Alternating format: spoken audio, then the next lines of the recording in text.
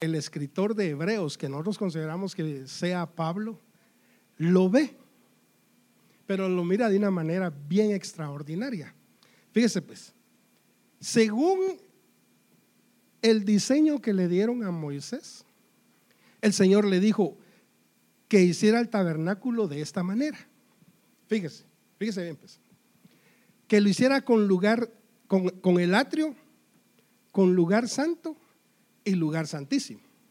Y el Señor puso ahí elementos en cada una de las áreas. Es decir, en el atrio, la Biblia dice que estaba la puerta de las ovejas, estaba el lavacro y también estaba el altar de bronce, el altar de donde se ofrecían los sacrificios continuos.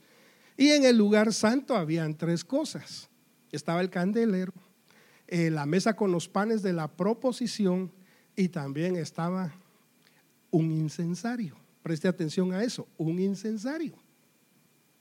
Y en el lugar santísimo estaba el arca del pacto, que contenía 3 cosas, ¿verdad? Usted sabe, era la vara de Aarón, el maná y las tablas de la ley. Bueno, la cuestión es de que cuando yo le decía que prestara atención con el incensario, es porque cuando Hebreos lo describe, dice la Biblia que, quisiera asumir que fue Pablo, dice: porque el antiguo pacto, o la antigua casa, o el antiguo tabernáculo contenía lo siguiente. Y dice: estaba la puerta, estaba el altar de bronce y estaba también el lavacro. Hasta ahí estaba bien. Y dice también que en el lugar santo él vio solo 2 cosas: miró la mesa con los panes y miró el candelero de oro. Y dice: y en el lugar santísimo estaba el arca del pacto. El incensario no estaba, pero eso tiene una explicación, una razón de ser. Mire, oremos y continuamos, si no se me va a olvidar, hermanos. Así es de que vamos a orar. Recuerde, la Biblia dice que toda mujer que ora a Dios debe cubrir su cabeza con un velo, ¿verdad? Así es de que vamos a orar, a pedirle al Señor que en esta noche el Señor nos ayude a entender su palabra y podamos aprender un poquito, ¿verdad?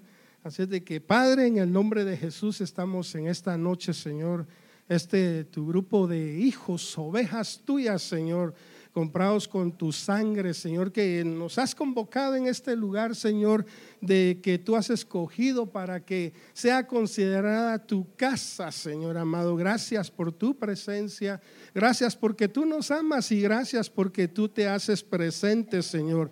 Te hemos sentido, Señor, hemos sentido en nuestro corazón tu presencia, Padre. Te has dado, Señor, a conocer velos, quizás, Señor amado, visiones, revelaciones, y también hemos podido presenciar, Señor amado, oler ese vino, ese aceite que tú has derramado en este lugar. Gracias, Padre, en el nombre de Jesús pedimos que nos bendiga, Señor amado, en esta noche. En el nombre de Jesús, amén.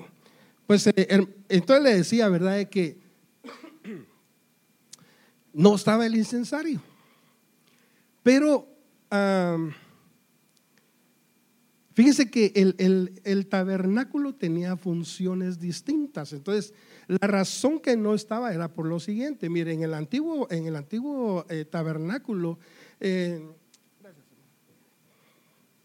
dice la Biblia que el sumo sacerdote, una vez al año, agarraba el incensario y se metía en el lugar santísimo. El incensario lo ocupaba para ofrecer delante del Señor, hacer un oficio de intercesión delante del Padre para que el pueblo pudiera recibir el perdón, que sus pecados fueran cubiertos, no perdonados, eran cubiertos. Entonces, ese era la labor, era el ejercicio, era el oficio que el sumo sacerdote tenía una vez al año. Entraba a ese lugar solamente una vez al año. Y obviamente, pues usted sabe que la Biblia declara de que el sumo sacerdote, si andaba mal en su caminar, no salía con vida. Pero si andaba bien, pues obviamente salía, ¿verdad? Y ya salía y se manifestaba al pueblo y decía: paz a vosotros. una manifestación de que el Señor, el Padre, había aceptado el sacrificio, el ofrecimiento, ¿verdad? Que el sumo sacerdote había hecho delante del Señor. Pero mire, pues qué interesante esto. Pues el incensario, según el libro de Hebreos, ya no estaba, se desapareció. Pero eso tiene una explicación, porque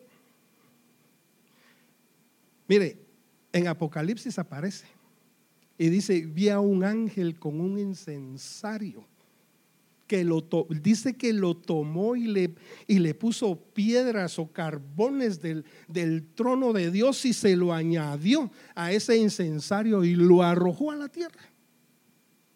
Pero fíjese bien lo interesante de esto. Cuando Hebreos declara cómo era el incensario, el tabernáculo no vio el incensario, ya no estaba ni en el lugar santo ni en el lugar santísimo. Pero eso tiene una explicación que usted y yo la conocemos, ¿verdad? Usted sabe que nuestro Señor, sumo sacerdote, tomó el incensario, se lo lleva al cielo, ofrece su sangre, ofrece remisión por nuestros pecados. Él deja el incensario ahí porque dice la Biblia que Él entró una vez y para siempre. Se llevó el incensario y ya no estaba, entonces lo llevó delante del Padre. Pero es interesante, le quería recordar esto porque a mí se me hace muy hermoso, se me hace muy lindo cuando nosotros nos reunimos en un lugar así como este que Dios ha escogido. Lo hemos declarado, hemos dicho que Dios ha escogido este lugar y ha puesto a sus siervos en este lugar. Pero ha sido muy, muy, muy hermoso esto, hermanos. De veras que es una bendición. Yo no sé si usted, quiero pensar, ¿verdad?, que usted conoce que es un deleite estar aquí en la casa del Señor. Es una hermosura, hermano, porque mire, aquí nosotros entre hermanos creamos tres cosas. Creamos un ambiente, una atmósfera, un clima espiritual. Y aquí es donde nosotros nos sentimos tan bien, aquí nos sentimos santos. Y mire, eso solamente el Señor a través de su Espíritu lo hace lograr. Entonces, fíjese que, mire, quiero hacer una pausa acá. No sé si me da tiempo de decir todo lo que el Señor estos pensamientos que Dios ha puesto en mi corazón, que han sido muy hermosos. Créame, le he pedido a Dios y el Señor me ha confirmado a través del pastor, a través de unas cosas bien lindas, hermano. Pero mire, en estos tiempos es inevitable hablar de las cosas que están sucediendo en el mundo, en el universo, las señales. Usted sabe que nos han enseñado que hay 6 escenarios escatológicos donde nosotros tenemos que poner nuestra mirada. Está el universo, está el mundo como planeta, está el mundo como sistema, está Israel, está la iglesia y está Babilonia. Son 6 escenarios. Pero esos 6 escenarios, hermanos, no es solamente para que nosotros nos demos cuenta como lo que ocurrió ahorita el 21 de agosto, que pasó un eclipse y sí, pues yo lo vi o no, yo no pude, pero lo vi en internet, etcétera, y ahí nos quedamos. No, a las cosas hay que darles una interpretación. Hay que conocer por qué razón. O sea, no lo dejaron únicamente para que nosotros supiésemos qué era lo que iba a suceder. Claro, ¿verdad? Para que nosotros entendamos qué es lo que Dios está diciéndonos a través de estas señales. Entonces, a raíz de este eclipse, hermanos, han pasado varias cosas en el mundo que han tenido su efecto en el planeta Tierra. Nuestro hermano hablaba y decía de los huracanes, los terremotos, en varios lugares los rumores de guerra. Mire, creo que fue unos días después de este acontecimiento del eclipse de agosto, en Canadá se estaba oficializando, no sé si usted ve esa noticia, pero se estaba oficializando que en todas las formas que usted iba a llenar, en todos los, quisiera pensar, todo trámite legal que usted fuera a hacer, bueno, la gente de ahí pues haga, ya está declarado el tercer sexo. Hay una caja que le llaman X. Y cuando en esa cajita usted hace un círculo, usted hace mención de eso, está hablando de que usted es una persona, no es ni hombre ni es mujer. Bueno, no, usted pues ellos están declarando que no son hombres ni son mujeres, sino son de un tercer sexo que, bueno, han descubierto 6 o 7. Se imagina qué tremendo, pues a raíz de muchas cosas que están saliendo o el Señor está mostrando en el mundo. Entonces, fíjese que me ponía yo a pensar algo bien tremendo. Cuando nosotros leemos la Escritura, pasan 3 cosas. Una es que nosotros la leemos, pero la tenemos que interpretar también, que no es lo mismo. Y de la Escritura es otra manera que nosotros obtenemos revelación. O sea, es decir, la leo, pero tengo que interpretar lo que estoy leyendo y tengo que buscar la revelación de lo que estoy leyendo. Es decir, el Señor dijo: a vosotros os parece que si escudriñáis las Escrituras, en ellas tendréis la vida eterna. O sea, hay una revelación. El Señor Jesús dice que entró a una sinagoga y el Señor estaba ahí, y de repente le extienden el libro de lectura de ese día, y el Señor agarra el rollo y abre y dice que era Isaías 61 y lo empieza a leer. Lo leyó, le dio la interpretación y luego se reveló: ese soy yo. Hoy se ha cumplido esta escritura en mí. Se reveló ante, o sea, como que es el punto de lanzamiento del ministerio del Señor. Pero, entonces, hermanos, mire, nosotros debemos de hacer esto. Tenemos que leer, tenemos que interpretar, y Dios va a traer revelación a través de las cosas que estamos leyendo. Pero mire, es bien lindo porque, como le repetía, las cosas que estamos viviendo, hermano, no son cosas menores. Definitivamente no. Venía meditando yo ahorita, y justamente cuando voy entrando, hermano Francisco en la oración decía: cuando estas cosas acontezcan, erguíos y levantad vuestras cabezas, porque vuestra redención se acerca. Mire, eso me hace a mí pensar lo siguiente: nosotros no tenemos que tener miedo a las cosas que estamos viendo que están aconteciendo. El Señor dijo que iban a haber principios de dolores. Entonces eso debe motivarnos a nosotros para pensar que nuestra partida con el Señor se acerca. Y yo creo que eso es la esperanza, por eso es la predicación de este evangelio, porque sabemos que el Señor viene y que está también a las puertas para llevarnos consigo, ¿verdad? Entonces, mire, yo aquí anoté algo. Dice, como le estaba hablando de los 6 escenarios escatológicos, el universo, dice, hay señales en los cielos. Usted sabe las cosas que han estado apareciendo, como los eclipses y toda la alineación de los astros y otras cosas que aprendimos el día sábado en una sobremesa con el apóstol, muy hermoso lo que decía. También está el mundo. Mire, en el mundo como sistema se están empleando muchas cosas: el aumento del pecado, también el amor de muchos que se ha enfriado, etcétera. Hay muchas señales que están aconteciendo, hermanos. Y también en la tierra, acuérdense que la Biblia dice que iban a haber guerras, rumores de guerras en todos lados, temblores, terremotos, y hermano, lo que estamos viviendo ahorita.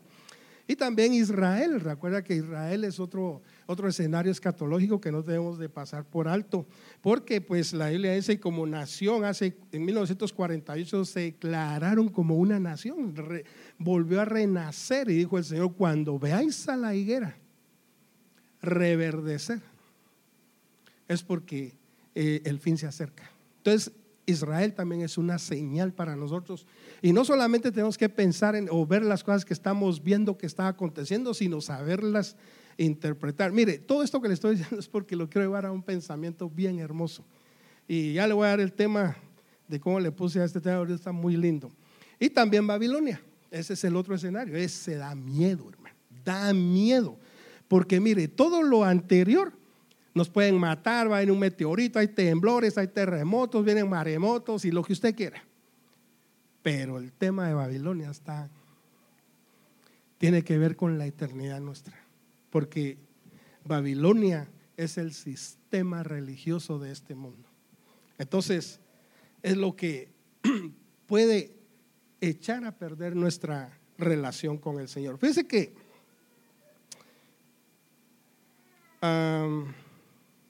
quería leerle el tema, el verso base de esta noche se encuentra en Josué 1:1. Quisiera que me acompañara ahí y vamos a leerlo. Josué 1:1 y también el verso 2. Mire, dice: aconteció después de la muerte de Moisés, siervo de Jehová, que Jehová, mire, esto es bien interesante, esto es lo que yo me quiero enfocar en esta noche, que Jehová habló a Josué, que Jehová habló a Josué, hijo de Nun, servidor de Moisés, diciendo: mi siervo Moisés ha muerto. Ahora pues, levántate y pasa este Jordán, tú y todo este pueblo, a la tierra que yo les doy a los hijos de Israel. Muy bien. Lo que yo quería decirles esta noche, aparte de eso de los escenarios escatológicos, que es bien interesante, hermano. Y ver que de alguna manera tiene una correlación. Mire, el libro de Éxodo declara la historia de cómo fue que Moisés fue llamado al ministerio, fue llamado como un libertador. El Señor habló con él, usted sabe la historia, se le aparece en una zarza, el Señor le da indicaciones del ministerio que él iba a desarrollar, pero lo interesante de esto es de que dice la Biblia que él vio cara a cara al Señor a través de esa zarza. Entonces, el Señor habló a Moisés y le dio la comisión de lo que tenía que hacer, de lo que debía de hacer. Y Moisés, antes de salir de la presencia del Señor, dice: pero ¿y qué voy a decir yo? ¿Quién me envía? Y el Señor le dijo: pues le dirás: el gran yo soy te envío. Y ya baja Moisés, se va al desierto, llega a Egipto de nuevo, se prende a Aarón. El Señor le da órdenes a Moisés de que debe llevar a su hermano, que él iba a ser como un Dios para su hermano y que iba a usar la boca de Aarón para hablar delante de Faraón. Y bueno, hermano, quiero adelantarme así rapidito porque es bien, mira, yo estoy fascinado con esto, ¿verdad? Porque es una cosa bien, bien interesante. Mire, sale el pueblo de Israel de Egipto y cruzan el Jordán, el Mar Rojo, y a través del desierto hay muchas cosas que se llevan a cabo. Mire, yo sé que en el libro de Josué, Éxodo, describe muchas cosas de las cuales Josué hizo juntamente con Moisés, pero el punto de enfoque es a lo que lo quiero llevar. Quiero usar, digamos, una vena para llevarlo con este pensamiento que quiero trasladarle el día de hoy. Resulta que Josué era siervo de Moisés. Hasta este punto, Dios no le había hablado a Josué. No le había hablado para que él se hiciera cargo del ministerio que Dios le había encomendado. Entonces, según Josué capítulo 1 y verso 1 dice, ¿se acuerda lo que leímos? Dice: aconteció después de la muerte de Moisés, siervo de Jehová, que Jehová habló a Josué. Y hermanos, ese capítulo 1 de Josué es extraordinario, hermano. Ahí le da al Señor promesas, le dice: mira que te mando que te esfuerces, no temas, seas valiente, porque así como yo estuve con Moisés, yo voy a estar contigo. Hermano, mire, aparte de este llamamiento que Dios le hace a Josué, hay algo que impresiona. Josué se dio cuenta de las dos vidas, en el buen sentido de la palabra, que Moisés tuvo. Moisés, dice la Biblia, que bajó del Sinaí y que era imposible verle su rostro porque venía con un rostro resplandeciente, había visto al Señor. Entonces dice la Biblia que era necesario que le pusieran un velo porque era tanto el esplendor. Entonces, mire, yo quisiera pensar lo siguiente: Moisés lo espera y se da cuenta de que no puede ver a Moisés, y viene Moisés completamente distinto como cuando subió. Entonces seguramente Josué se dio cuenta cómo era Moisés antes de subir al Sinaí y cómo fue Moisés después de haber bajado. Y empiezan a ocurrir una serie de situaciones, pero mire, fíjese bien, pues, déjeme pensar un poco. Seguramente cuando Josué llega con Moisés le dice: ¿qué sucedió arriba? 40 días y 40 noches, qué barbaridad. No te pusiste a pensar que yo te estaba esperando aquí, no trajimos ni tienda de campaña ni nada. Pero ¿qué sucedió? Y le muestra las tablas de la ley. Y le dice a Moisés: el dedo del Señor, hablando es tipo del Espíritu Santo, el dedo del Señor ha hecho esto. Y le empieza a dar la ley, los 10 mandamientos. Una cosa tan impresionante. Mire, yo ahí me dicen algo así, y eso era como para con los ojos cerrados. De aquí en adelante nadie me mueve. Yo sigo al Señor. Sí, lo que estoy viendo, eso es algo impresionante. La cosa es que pues llegan, usted sabe, Josué se da cuenta de cómo cae el maná del cielo, cómo Moisés golpea la roca y sale agua de ahí, cómo erigen una serpiente de bronce y cómo son sanados solamente con el hecho de mirar a la serpiente, y cosas extraordinarias que sucedieron en el transcurso de que Josué haya vivido a la par de Moisés. Pero entonces cuando uno ve el capítulo 1 de Josué, que Dios le habla para encomendarle un ministerio. Hermano, eso no era un llamamiento así común, ¿verdad? Era un llamamiento hermoso. Pero fíjese, hermano, que como le repito, ese capítulo 1 de Josué es bien interesante. Ahí se describe, hermano, mire, déjeme ver si lo puedo conseguir acá. Pero se describe en varias cosas, hermano, que yo no lo había apuntado, pero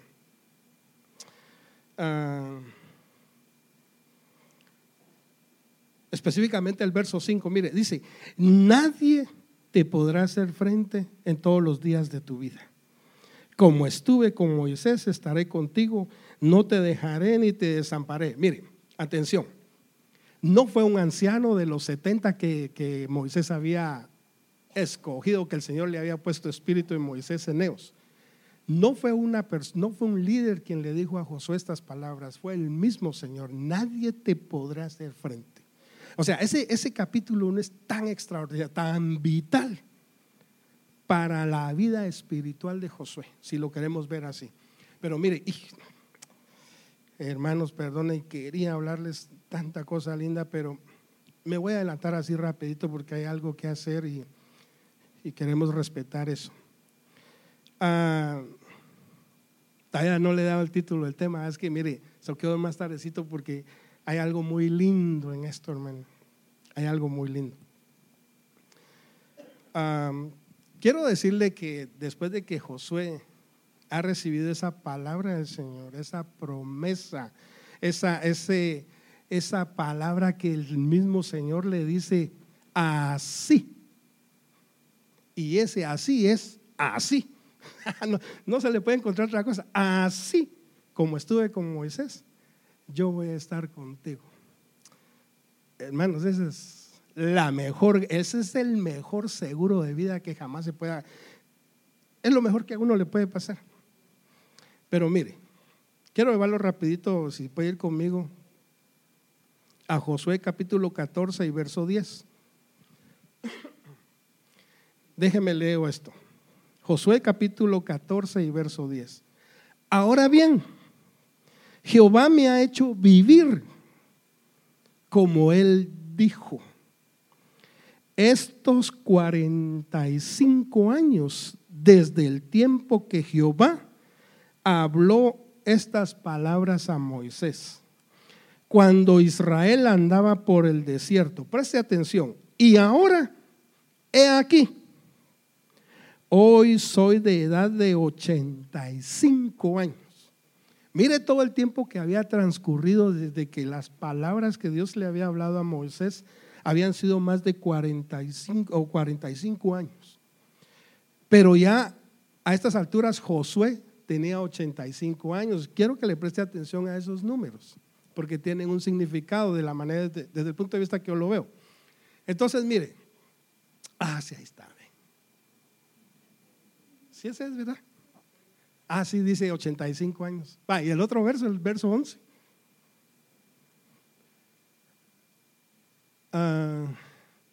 Dice el verso 11: ahora pues, temed a Jehová y servidle.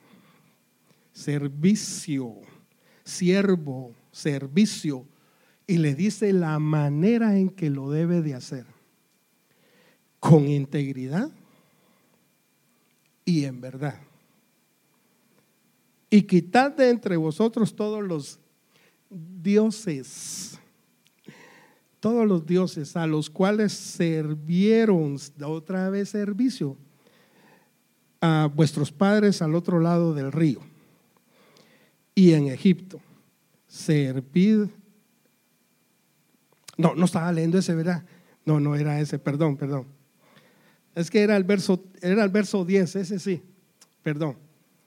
Mire, repito, 14:10. Ahora bien, Jehová me ha hecho vivir, como él dijo, estos 45 años, desde el tiempo que Jehová habló estas palabras a Moisés, cuando Israel andaba por el desierto, y ahora he aquí, yo soy de edad de 85 años. Miren la edad que tenía. Verso 11: todavía estoy tan fuerte como el día que Moisés me envió.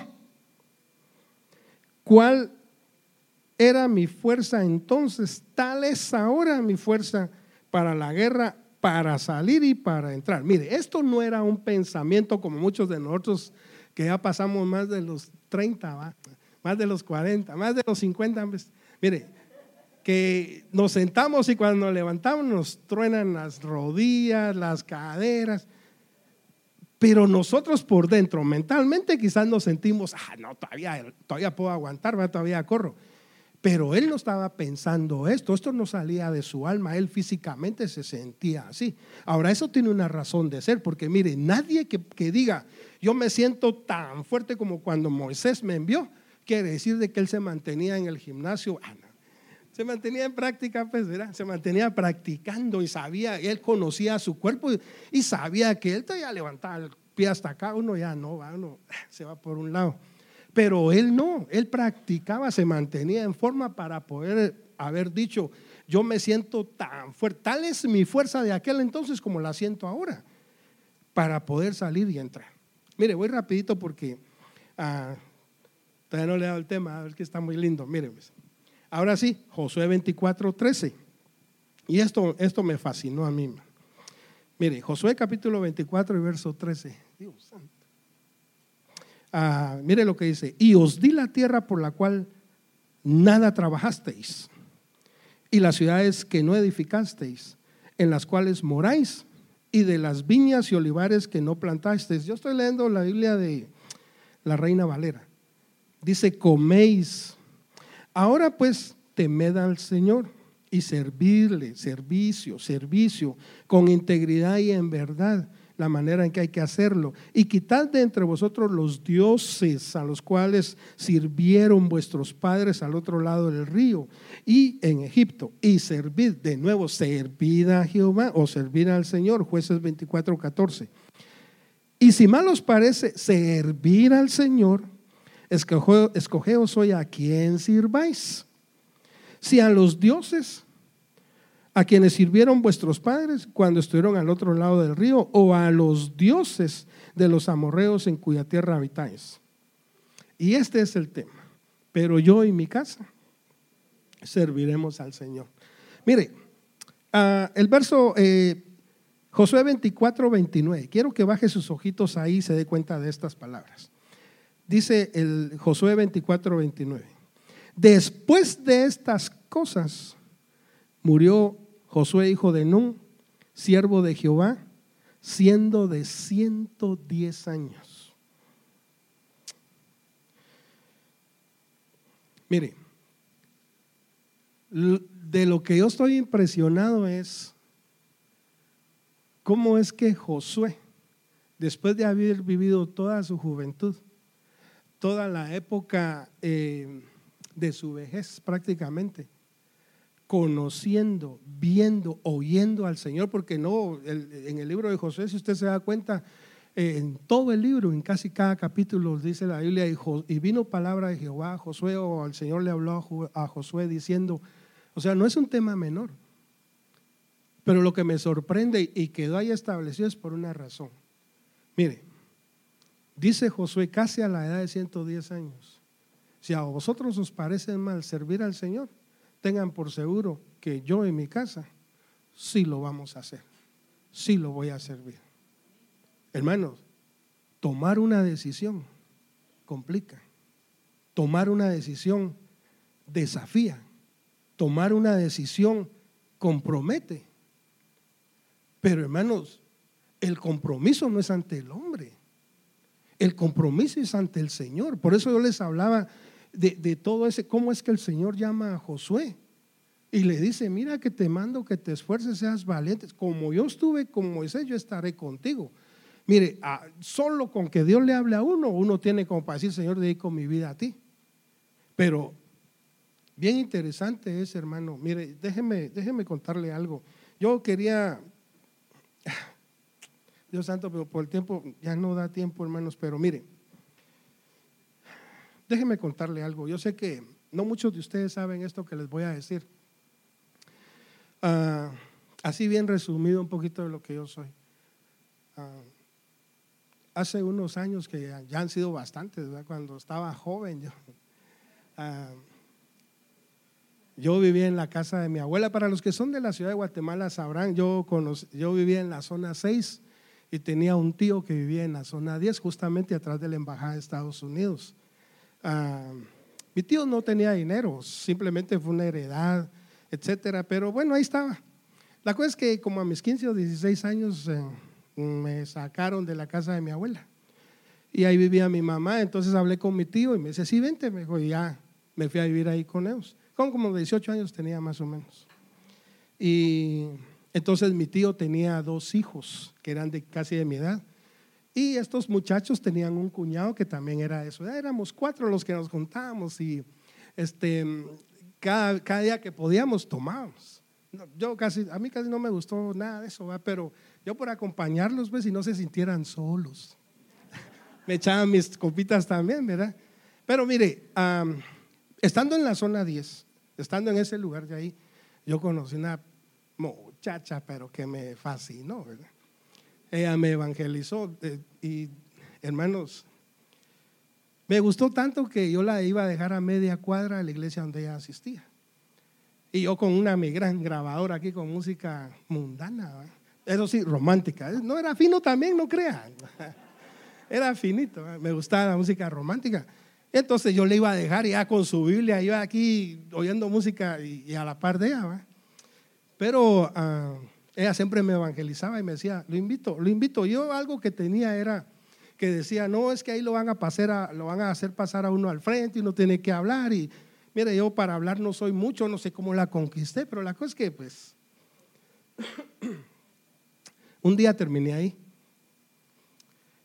Recuerdo que un domingo estaba en casa, no había empezado el servicio y faltaba poco para empezar el servicio y acepté al Señor. Pero eso fue una alegría inmensa dentro de mí, pero un gran problema, porque de toda la casa que yo reconozco de mi abuela, sus hijos, sus hermanos de mi abuela, ¿verdad?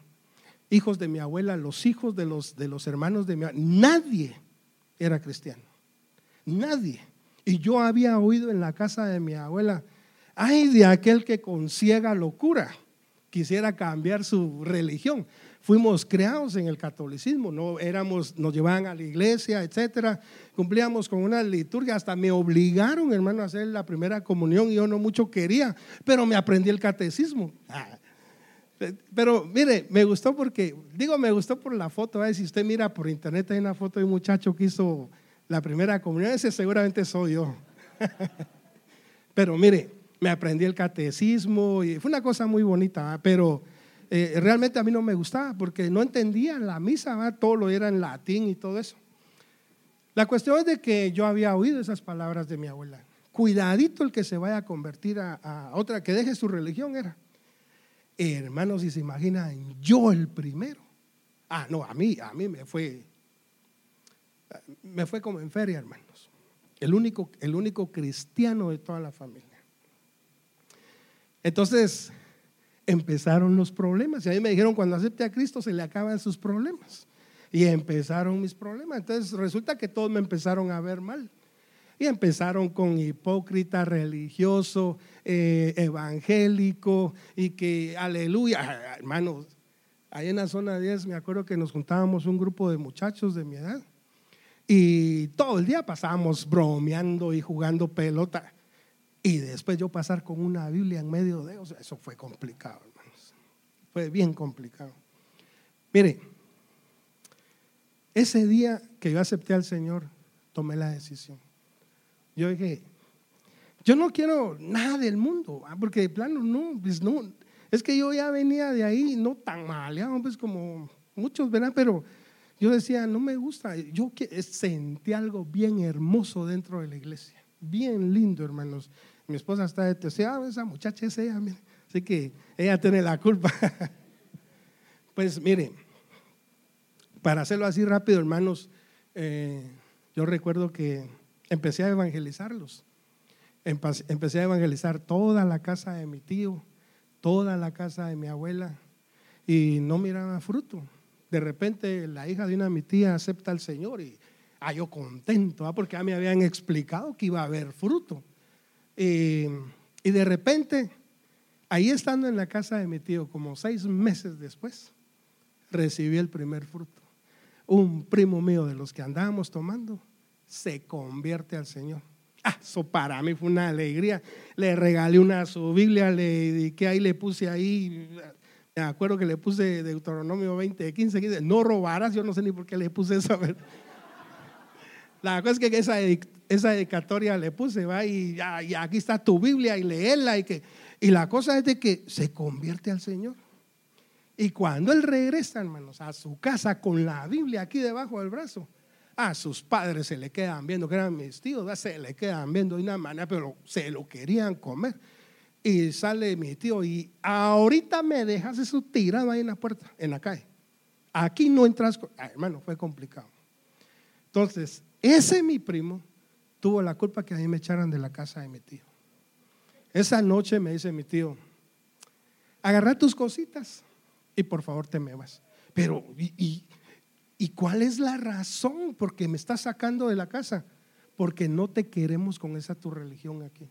Pero ¿y qué daño les estoy haciendo? Miren, hermanos, desde el día que yo acepté, mi vida dio un giro bien, así bien de 180 grados, un giro completo. Yo antes andaba bien apretadito, bueno, me pongo aquí mejor. Andaba con mis jeans bien apretaditos y mis camisas, mis polos así bien pegaditas. Y si ya me conoció, creo que eso la trajo. Pues mire, les di un buen testimonio, créanme. Tal vez no fue un testimonio excelente, pero nunca más me vieron tomando ni fumando. Y hermano, mire, un cambio completamente. Entonces hablé con un hermano de la iglesia. Venite, me dijo, yo aquí tengo un cuarto, aquí te quedas con unos familiares, me dijo, que no sé qué. Y de hecho tenían un cuartito hacia atrás, ahí en la zona 7, ahí por Montserrat, los que conocen por allá. Pues ahí me fui a vivir. Y hermano, en ese tiempo sale la oportunidad que me viniera. Pues con ella éramos solo novios y ya le digo, bueno, me voy. Un año quiero ir a trabajar por allá, regreso y pues nos vamos a casar. Bueno, de hecho estábamos en esos planes. Mire lo que yo hacía, cada vez que ganaba la semana, llegaba con ella y le decía, pasé a la Samaritana, era como un Walmart, ¿verdad? Pasé a la Samaritana y compré 2 tenedores, porque ya queríamos comprar cositas. Compré 2 cuchillos, la otra semana 2 tazas, después 2 platos. Y después compré 2 fundas y así me la llevaba, ¿verdad? Porque yo me quería casar. Pues ya teníamos planes, ¿verdad? Habíamos hecho muchas cositas, gracias a Dios, pero en eso que una de mi tía acá me da la oportunidad de venirme y me tuve que venir. Y ella dijo, ¿cómo así que se va? ¿Verdad? Me voy con él. La cosa es que nos venimos, pero no éramos novios, ¿verdad? Ella se vino con la hermana Sonia, muchos de ustedes la conocen. Ella vino a vivir ahí, yo me fui a ir con una de mi tía. Y ya estando aquí, pues al año ya no pudimos estar más, ¿verdad? Un año todavía duramos de novios. Hermanos, yo traía uno de unas mis mocasinas bien bonitas de allá de Guatemala, y al mes con un gran hoyo hacia abajo, porque eran los únicos que tenía, y todos los días la iba a ver, y yo caminaba una distancia como de aquí al Freeway 99 para ir a verla. La iba a ver en la mañana y me regresaba todos los días, y no, hermanos. Pero bueno, todo por el Evangelio, gracias a Dios, hermanos, de veras. Entonces, mire, ya estando acá, como a los, ¿qué estar aquí? Quizás a los 8 o 9 años recibo una llamada de Guatemala, y me llama un primo, hijo de mi tío, de los donde yo vivía, ahí en la zona 10. Entonces empezamos a platicar, y lo que me sorprendió es de que me dice: te quiero pedir perdón. Le digo: pero vos, tengo como 10 años de no hablarte. Le digo: y solo me llamas para pedirme perdón. ¿Y qué te hice? ¿Quién te lastimó? Mi hermana, tengo mi hermana allá, y yo pensé que ella le había hecho algo. Y me dice: no, me dijo, quiero pedirte perdón, me dijo, porque fíjate, me dijo, que todo el tiempo que estuviste acá con nosotros siempre nos diste un buen testimonio, y te quiero contar de que toda la casa de mi tío se convirtió al Evangelio. Todos. Me dijo: gracias a Dios yo estoy predicando, estoy en los ministerios Selim, y el Señor me ha mandado a Centroamérica, al Caribe y unas partes de aquí de Miami a predicar, y de allá me habló de todos. Pero hermanos, cuando yo estaba ahí en la zona 10, mi tío tenía un niño como de unos 4 años más o menos, y ahí en la zona 10 pues es un lugar muy de gente de mucho dinero, y en ese tiempo llegaban muchos americanos, y enfrente se fueron a hospedar unos misioneros. Y llegaron con mi tío, y cuando vieron al niño que andaba ahí en la calle también, le llegaron a decir a mi tío: démelo, le vamos a dar educación, lo vamos a educar, lo vamos a… Y mi tío: no, que estos religiosos que ahora ya me quieren quitar a mi hijo, que no sé qué. Y de repente pues dijo mi tío: está bien, y se lo llevan, hermano. Entonces estos misioneros tenían que irse al África, y se llevaron al niño. Entonces allá en el África, este niño aprendió el inglés, el africanos. Hay un dialecto que se llama Zulú, y ahí estuvieron radicados en Sudáfrica como por unos 7, 8 años. Y a este niño lo metieron, desde que llegaron lo metieron, y pues ahí las materias en la escuela, imagino que va los 3 idiomas. De repente los misioneros se trasladaron a Italia, y meten al niño a la escuela y aprende el italiano. De repente el niño va los misioneros vienen y se van al Canadá, al lado noreste, y en el lado noreste hablan inglés y hablan francés, y meten al niño a la escuela, y entonces aquel aprendió francés. La cosa es que regresaron a Guatemala al cabo de unos, ¿qué le diré yo? Unos 16 años quizás. Entonces llegaron con mi tío, le tocaron la puerta, le dijeron: aquí está su hijo, muchas gracias, aquí se lo dejamos. Ya había regresado un muchacho como de 19 años con 5 idiomas, nacido de nuevo, estudiado teológicamente, y hoy está pastoreando ahí en esos alrededores de la zona 9 o zona 10. Tiene una iglesia, la cosa es que es pastor. Y yo me puse cuando me lo estaba contando, hermano, yo me puse a llorar, y yo no podía creerlo. Yo dije: Señor, pero qué lindo. Mire, yo esto no se lo iba a contar hoy, pero yo le estaba pidiendo permiso al Señor. Usted sabe, no me perdone que sea tan místico, pero le decía al Señor: por favor, déjame, yo quiero hablar esto. Pero el pastor de aquí, le cuento, el domingo se estaba predicando, y uno de sus gritos que pegó: habla lo que Dios lo que Dios ha hecho en tu vida. No sé si ustedes recuerdan. Habla lo que Dios ha hecho en tu vida, no tengas temor. Entonces para mí fue una confirmación poder hablarles esto. Y hermanos, mire, ha sido una decisión bien tremenda, pero que ha obtenido buenos frutos. Yo hoy doy gracias a Dios porque veo pues que vamos en el camino, que todavía estamos en los caminos del Señor. Pero le digo, nunca es tarde. Si lo de Josué está establecido ahí, que a la edad de 110 él había hecho una proclama de esa naturaleza, yo y mi casa, no es tarde, hermanos. Tomemos la decisión, porque hay una recompensa bien hermosa. Así es de que hermanos, yo quería decirles muchas cosas más. Tenía yo aquí en este pensamiento tan hermoso. Un día Dios me va a conceder, se los voy a poder trasladar. Pero Yo lo quiero dejar hasta aquí, hermano. Quiero decirle que lo que Dios está haciendo en la vida de cada uno de nosotros no es de balde. Hay un porqué. Solamente hagámoslo con integridad y hagámoslo bien. Demos un buen testimonio donde el Señor nos tiene, en el trabajo, en el vecindario, en la iglesia, en nuestra casa con los nuestros. Hablemosles del Señor. Mire, lo van a vituperar, le van a decir cosas, pero que no lo saquen del camino. Fíjese que el Señor en el libro de, me parece que es Ezequiel o ha de ser, pero hay esta palabra, dice: Dios se ha preparado una calzada de santidad. Cualquiera que ande en ella, por muy torpe que sea, no se perderá. Andar en el camino del Evangelio es santo, hermanos. Andar en el camino del Evangelio, aunque así uno diga, es que yo no nací para esto. Sí, si Dios te trajo, si Dios te ha traído a su reino, Dios te ha permitido venir a esta iglesia, es porque Dios tiene un propósito bien lindo. ¿Verdad? Así es de que cierre sus ojitos, vamos a orar y vamos a dar gracias por esto y gracias, hermano, por escucharme. Y vamos a proceder a algo más. Así sentadito, hermano, vamos a orar y a dar gracias a Dios por ello. Padre, en el nombre de Jesús, Señor, muchas gracias te damos en esta noche por la oportunidad que tú nos has concedido, Señor, de decir los pensamientos que tú has puesto en nuestro corazón. Muchas gracias, Señor. Te agradezco por cada trabajo, Señor, cada obra de la que tú haces en nuestros corazones, Señor.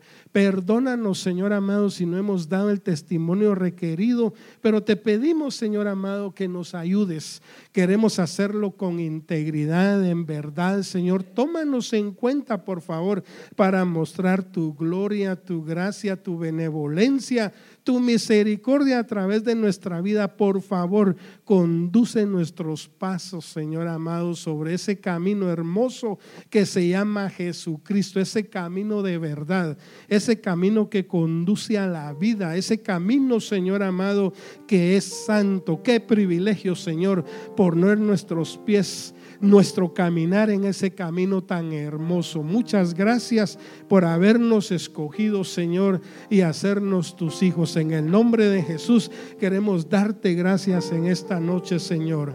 Amén, amén y amén. Así, hermanos, como están sentaditos, por